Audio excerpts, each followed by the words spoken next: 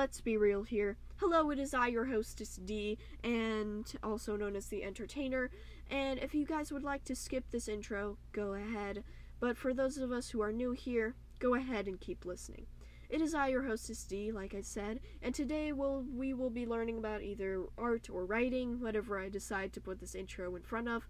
And yeah, so like always, we will be going over some of my life, some of my stories, and we'll even be going over some raw information as well.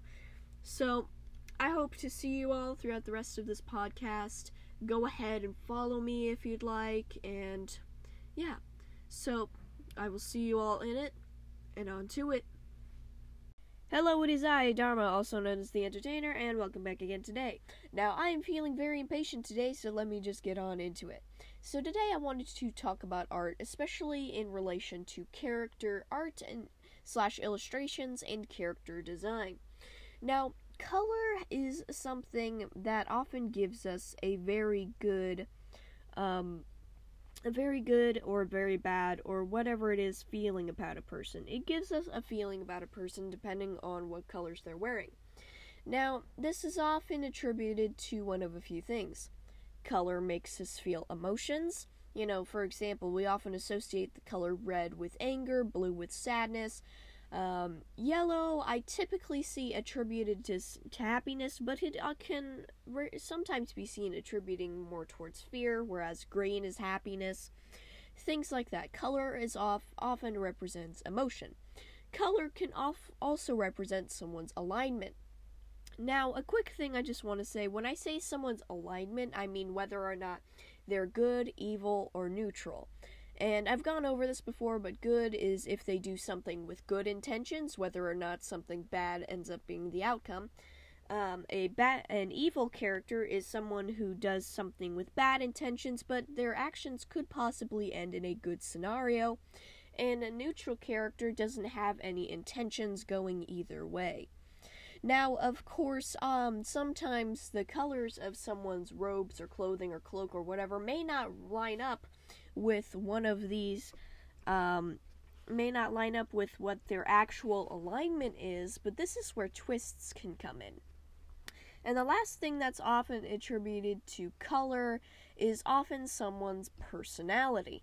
Not only can we tell how they're feeling, or something that they may feel a lot, or what their alignment is, but we can also attribute it to what their personality is.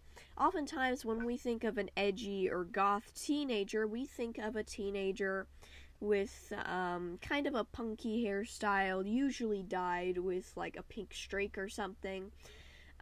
We usually think of them in a black t-shirt with a skull icon on it, and oftentimes we think of them as wearing dark pants and dark shoes to go with that. We may think of them as having a lot of lip and or ear piercings, sometimes occasionally a nose piercing, and we think of them as having either deep purple or just a deep color of makeup, typically eyeshadow.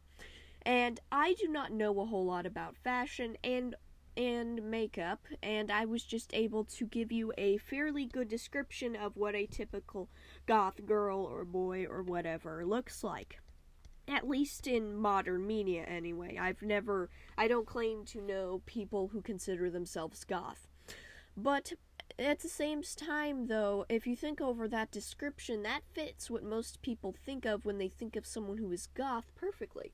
Because typically someone who is goth is, they wear dark colors and things like that, which gives off the mood of someone either with dark intentions or who's trying to play themselves off as deep and edgy, things like that. Which is also where color-giving emotion comes in, as well as color-giving personality. Now, we obviously can't tell if this person is a good or a bad person, although oftentimes darker colors are attributed to someone being someone working with evil intentions, although I wouldn't automatically put that on there. Now, what I would put on there is a supervillain versus superhero scenario. Imagine this. Our superhero is a nice girl. She has this awesome, like, medieval-esque armor. And, let's say that this armor is, like, all silver or all, like, pearl white or matte white or something. And then we also add on some kind of, like, angel wing or bird wing accents. Now, let's go over to our supervillain's costume, and let's give them a big, dark, deep black cloak with a red something or other underneath. I don't know, red armor or something. And we give them, like, a sinister mask with horns, and instead of having angelic feathery wing accents, we have scaly dragon wing accents. This is the typical thought process of someone who is making your standard supervillain / superhero. And I have a feeling that we might want to change this up a little bit. Not just because it has become so stereotypical that you're basically just cutting out cardboard cutouts of your standard everybody, but it's also considered not the greatest design-wise, because the thing is that it doesn't always fit your supervillain, depending on their actual personality, to actually be this dark and edgy. Not all supervillains are dark and edgy. For example, Loki. I love Loki. Loki is an amazing character, and I love him. He's the best god of mischief ever, but my personal fan geekiness aside, I consider his design to be a lot better than most of your standard supervillains.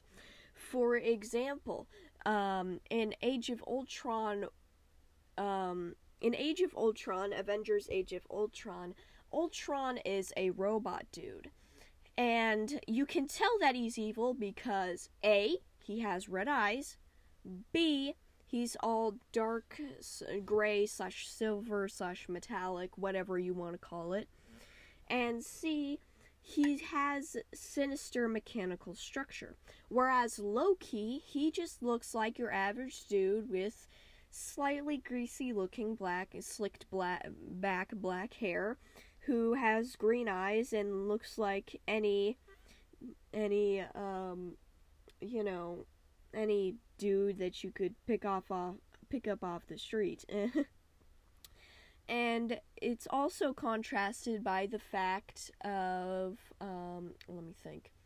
Thinking, lost my train of thought.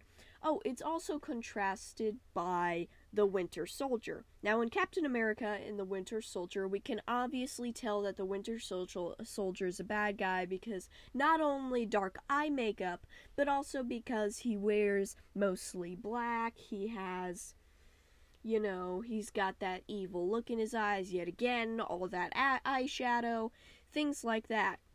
Whereas Loki, he doesn't really have a dark color pattern. He has typically brighter, not necessarily bright green robes, but his clothes are of a brighter green color. He has gold accents, kind of like something that you'd see more on a superhero costume. Like I said, he has, nice slicked back hair, and, he doesn't have the stereotypical all black, all evil, rah, rah, rah, rah, rah thing going on. And so it's one of those things where it provides a nice contrast with the other bad guys, as well as him feeling like his own thing. When it comes to Winter Soldier and Ultron and, characters like that, I feel that we could kind of switch out the Winter Soldier and Ultron without too much of the story changing. You could switch them out with any other person / robot, and, they'd still have this, it'd still make the same amount of sense, they'd still have practically the same evil motivations, things like that. Whereas Loki feels like his own original character. And not only is he given depth by the fact that he's not wearing all black all the time and being an emo little crapstick, he also has depth and personality. Ultron is trying to destroy the human race because he looked at the internet for 5 seconds, which I would try to destroy the whole entire human race too if I was a robot who didn't understand anything and looked at the internet for 5 seconds.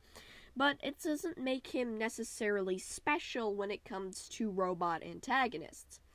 And the Winter Soldier is your classic story of old buddy gets kidnapped and brainwashed, and now old buddy has to fight his buddy. Oh no, oh me, oh my, what am I going to do? I have to fight my best friend now. So, it's one of those where they feel like they could be not necessarily full on, like just traded out for somebody else, but it feels like there could be a little more something to them, a little more motivation, a little more something behind the eyes, behind just the evil looks and the red eyes and the trying to kill you thing. So, But yeah. Whereas, Loki, you can kind of see his clear goal here. He wants to rule someplace. He wants to be a good ruler. And, he just wants to rule over people. Whereas Ultron, yet again, he looked at the internet for 5 seconds and was all like, whoop, humanity has to die now. And, the Winter Soldier, he's got this whole, I didn't mean to do it, but I did, and now I'm angsting over it kind of thing going on. And so, yeah. And, like I said before, colors highly attribute to this. Like I said before, Ultron's got that deep metallic gray going on, whereas the Winter Soldier, it's mostly in I wouldn't necessarily say like SWAT gear or something, but it's kind of, it's got the pockets and the vest thing going on, and he's got that little got that thing over his face, Yeah. Yeah. So I feel like with all these stereotypical colors and things going on, we could just go with something a little more jazzy, maybe we could have something other, we could have it to where, instead of the villain being in all black and obviously giving themselves away with that to everyone, we could have them be like in lighter, or maybe have them in like pastel colors, or even even have them have that kind of angelic armor that our superhero is supposed to have, and things like that, to give everyone this false hope or this illusion that, they can't be the bad guy, because, and then, you get subversion points as well for doing that. And yes, I did say subversion points. It's a thing. I made it so.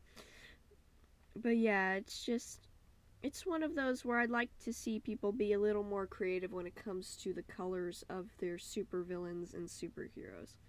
I know that, Ultron and the Winter Soldier and things like that, they were made long before my time, and so they were just using what they had available to them. But at the same time, I feel they could have done something to jazz them up, at least make their costs and make what they look like a little more memorable. Gosh, I cannot English today. But yeah, just something to spice them up, make them more memorable, But anyways, I will be seeing you all later, and goodbye.